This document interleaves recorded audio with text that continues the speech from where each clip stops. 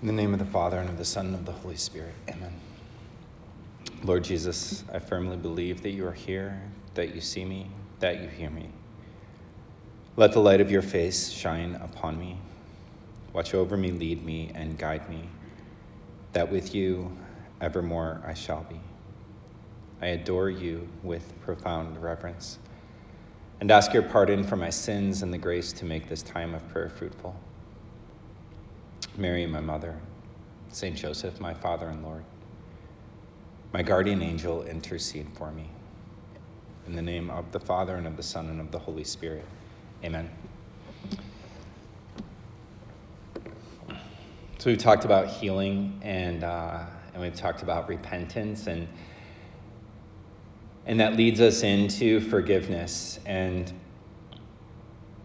so there's a few different scripture passages that I want to reflect on in light of forgiveness, because forgiveness can oftentimes be one of the bigger obstacles in terms of what keeps us from really being in relationship with our Lord and with others. And so the first place and the first thing that comes to mind is our Lord's teaching on the Lord's Prayer. And he says, "This is how you are to pray, Our Father in heaven, hallowed be your name. Your kingdom come, your will be done on earth. As it is in heaven, give us today our daily bread, and forgive us our debts as we forgive our debtors. And do not subject us to the final test, but deliver us from the evil one. If you forgive others their transgressions, your heavenly Father will forgive you. But if you do not forgive others, neither will your Father forgive your transgressions." And so this line in verses 14 and 15, there's this kind of imposing order that's put on it, and it's an order that I think can itself also become an obstacle in our own hearts, right? Like, if you forgive others, then your heavenly Father will forgive you. And it kind of goes against or opposite another order, which is that it's not that we have loved God, but that he's loved us in 1 John 4:10. And that the first action is the action of God. And the fact that the first action is the action of God, it comes out in what St. Paul writes about forgiveness in Colossians chapter 3.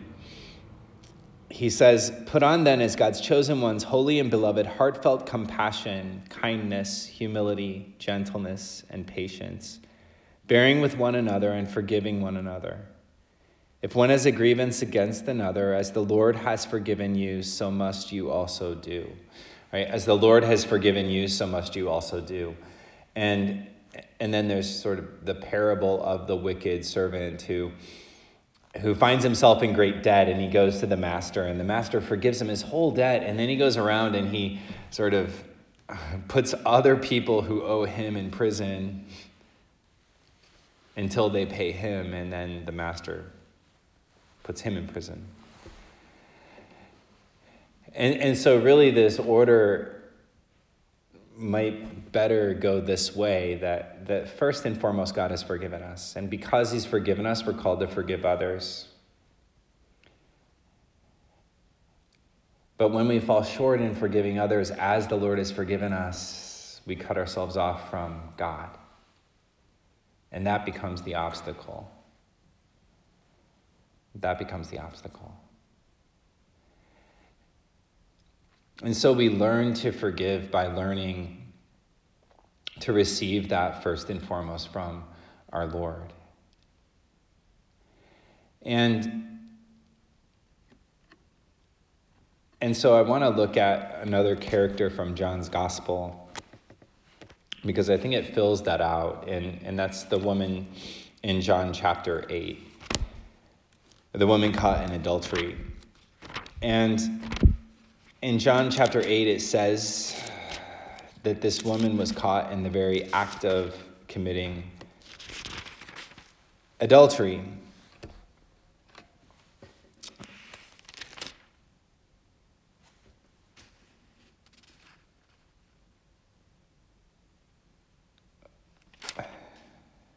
second to find it.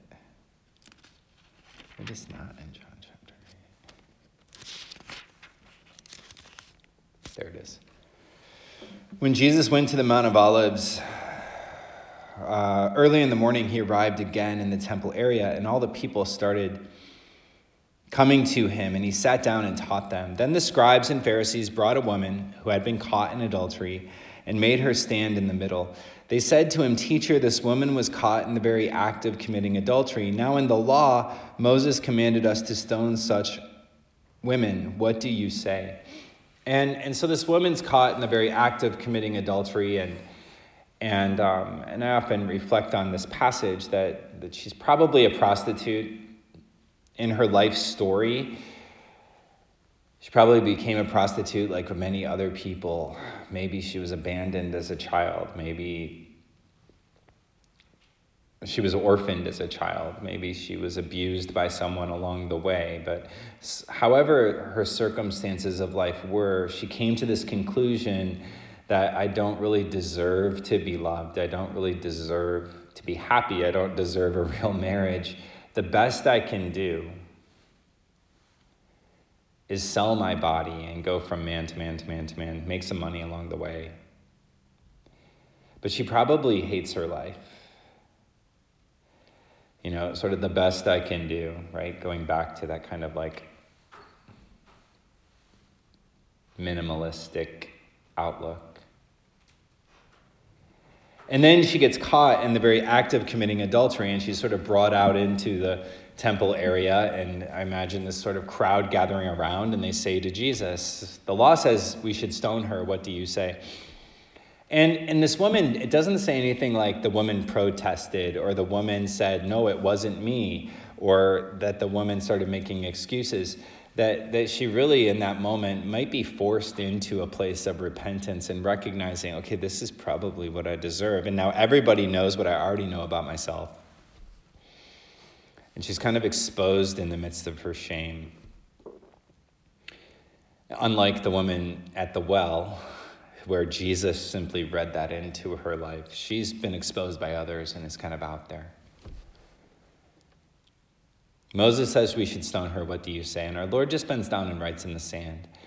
And as he writes in the sand, we could reflect on what does he write in the sand, but I think really like he was simply lowering himself to place himself within her gaze, right? To place himself within her gaze. Because like anyone whose shame is exposed, imagine like everybody in the room or the parish or even your family like came to know what was in your heart, the things that you don't want anybody to know about you. Where would you be looking? Oftentimes we'd be looking at the ground. And so our Lord lowers himself to the ground. And as he lowers himself to the ground, he comes into her field of view. And she probably feels very hesitant about that and probably looks away like most of us would look away. And then our Lord stands up and he says, "Whoever among you has no sin can cast the first stone." And then he goes back to write in the ground and places himself back in her field of view. And she starts to notice that he looks at her differently. That he looks at her differently, that in this moment in which she believes everybody is right about her, that she should die, our Lord is looking at her with love. And his love sort of penetrates her heart and enters into that place of repentance.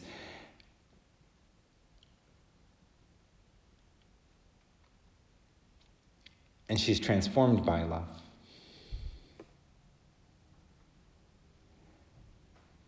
He looks at her differently than everybody else looks at her. And I imagine the crowd's noticing this and starting to ask themselves, like, how does he look at her like that?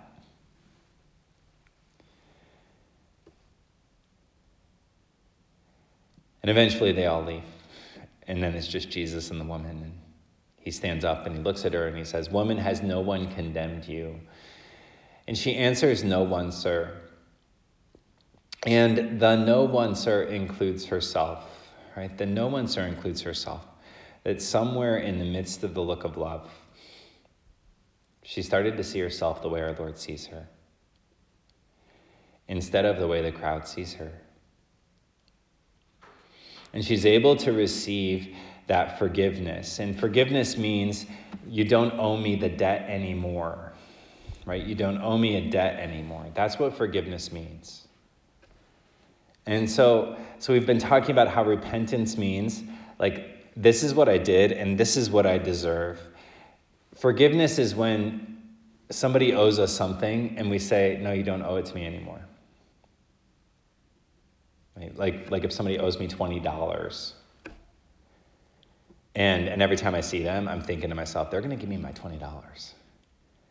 And then we have this interaction and then they leave and they don't mention the $20. And I'm like, that person, like, they owe me $20. They didn't even say anything. They don't even care. And then I start having conversations in my head and all the things I would have said if I only was thinking right at the time. And I start harboring that in my heart and I don't say anything, but it's taking up a lot of my space, a lot of my emotional space, a lot of my heart space. If I want to be free from that, I have to say, you don't owe me the $20 anymore. I forgive the debt. That doesn't mean we're going to have a relationship anymore. It simply means you don't owe me the money and you don't have to take up the space in my heart. And so when our Lord says, neither do I condemn you, it means you're free. And he says, go and sin no more. And she's free to go anywhere she wants to go. And where does she go? She just follows after Jesus. And that forgiveness becomes reconciliation because now she's moving towards him. Reconciliation is when both people realize, like, I've wronged you, I forgive you, we're going to both be different.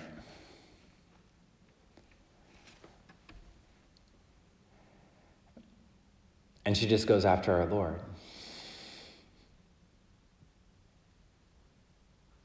And the importance in that is that recognizing what our Lord has done for us, like, that's what we can do for others. And what our Lord has done for us is he's forgiven us without demanding that we receive that forgiveness. Like, from the cross, he said, Father, forgive them. They know not what they do.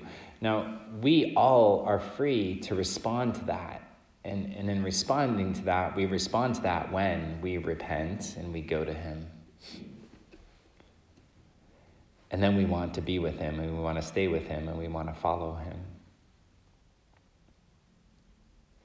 And so when unforgiveness is an obstacle in our spiritual life, sometimes the reasons it's an obstacle is because we confuse forgiveness and reconciliation.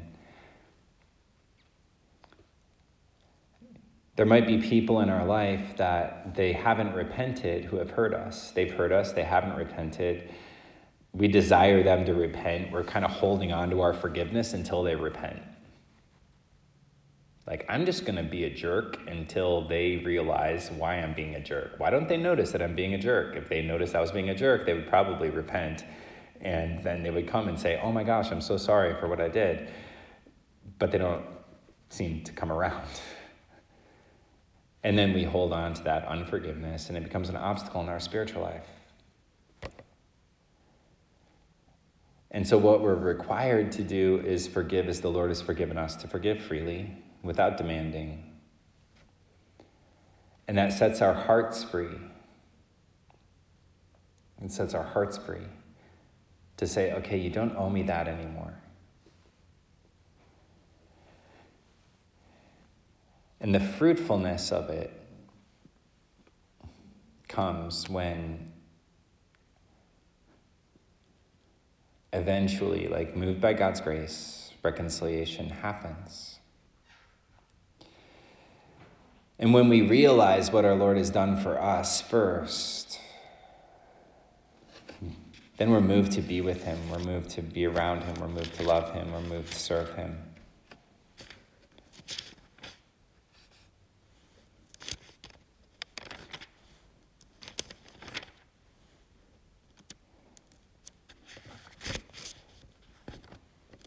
St. Gregory the Great, when he talks about this woman caught in adultery, he ties several characters together,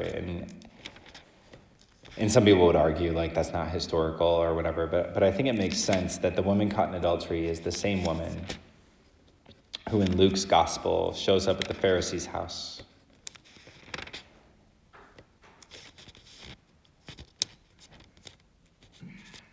And it says, a Pharisee invited Jesus to dine with him, and he entered the Pharisee's house, reclined at table. Now there was a sinful woman in the city who learned that he was at table in the house of the Pharisee. Bringing an alabaster flask of ointment, she stood behind him at his feet, weeping, and began to bathe his feet with her tears. Then she wiped them with her hair, kissed them, and anointed them with the ointment. When the Pharisee who had invited him saw this, he said to himself, if this man were a prophet, he would know who and what sort of woman this is who is touching him, that she's a sinner. And Jesus said in reply, Simon, I have something to say to you. Tell me, teacher, he said, 2 people were in debt to a certain creditor. One owed 500 days' wages and the other owed 50. Since they were unable to repay the debt and he forgave it for both, which of them will love him more? And Simon said in reply, the one, I suppose, whose larger debt was forgiven. That the one who is forgiven much loves much. And so as we receive that forgiveness from our Lord, then we learn to love others as he's loved us. And then we can forgive others as he's forgiven us. And we can do it freely because we have everything that we need, because our Lord is the one who supplies everything that we need. Going back to the first conference. And we're able to just let go of those things.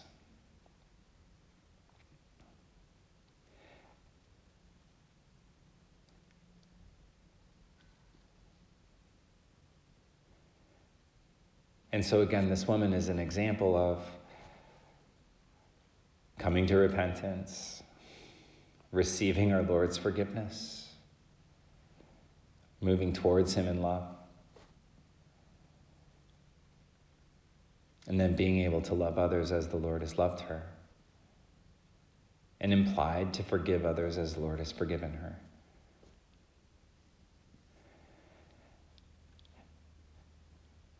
And that's really a path that leads to joy, that leads to that kind of joy that comes from resting in our Lord. And there's an even greater joy when we start to be able to love people as he's loved us, and to be an image of his love in the lives of others.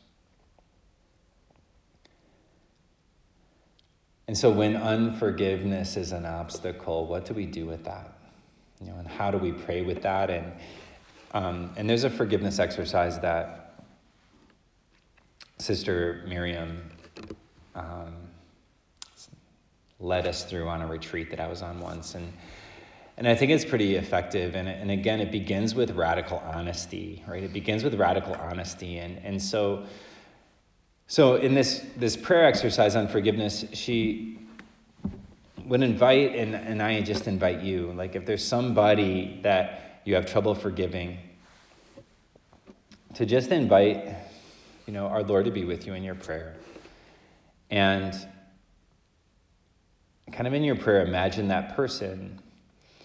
And then you just unload on them.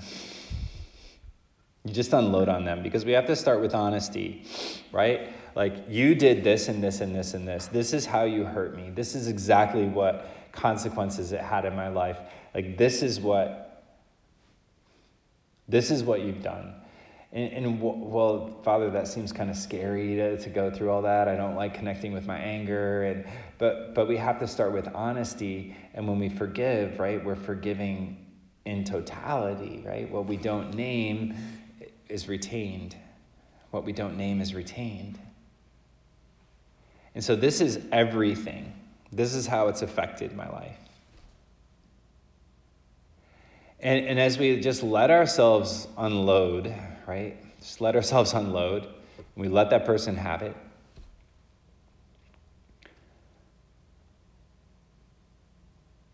And we feel like we've gotten everything out, then we just take that person to the foot of the cross. We just take that person to the foot of the cross. And we entrust that person to Jesus.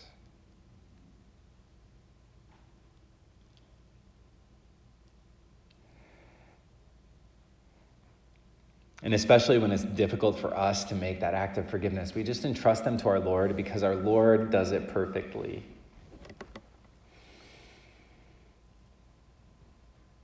Because our Lord does it perfectly.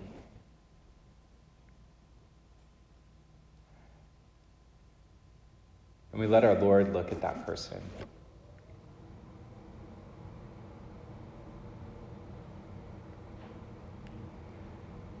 And as we find ourselves there in that place,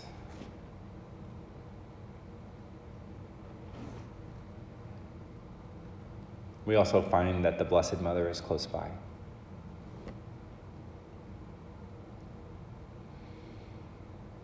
And we just go to her and allow her to comfort us, allow her to be present to us, allow her to love us because she loves us perfectly.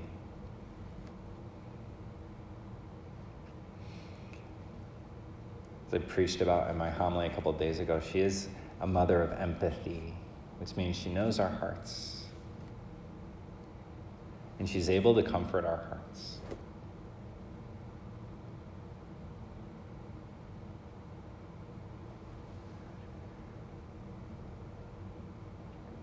And so it's a simple act of forgiveness that you don't owe me a debt anymore. And I'm not going to allow this to take up space in my heart anymore. I'm entrusting you to our Lord. This is everything that you've done to me. I'm entrusting you to our Lord. And I'm going to go get what I need from Mary, who is a perfect mother and a perfect model of love.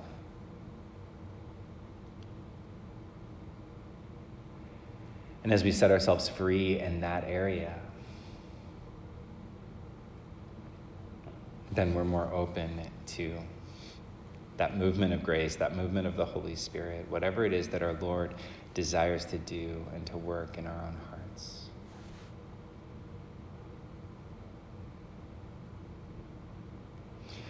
So I just invite you during this time of prayer to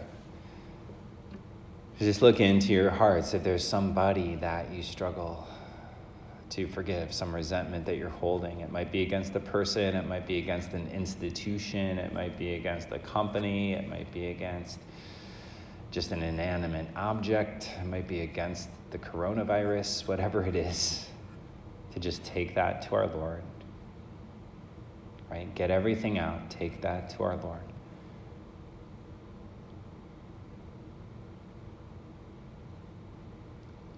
And spend some time then in the comfort and embrace of his mother.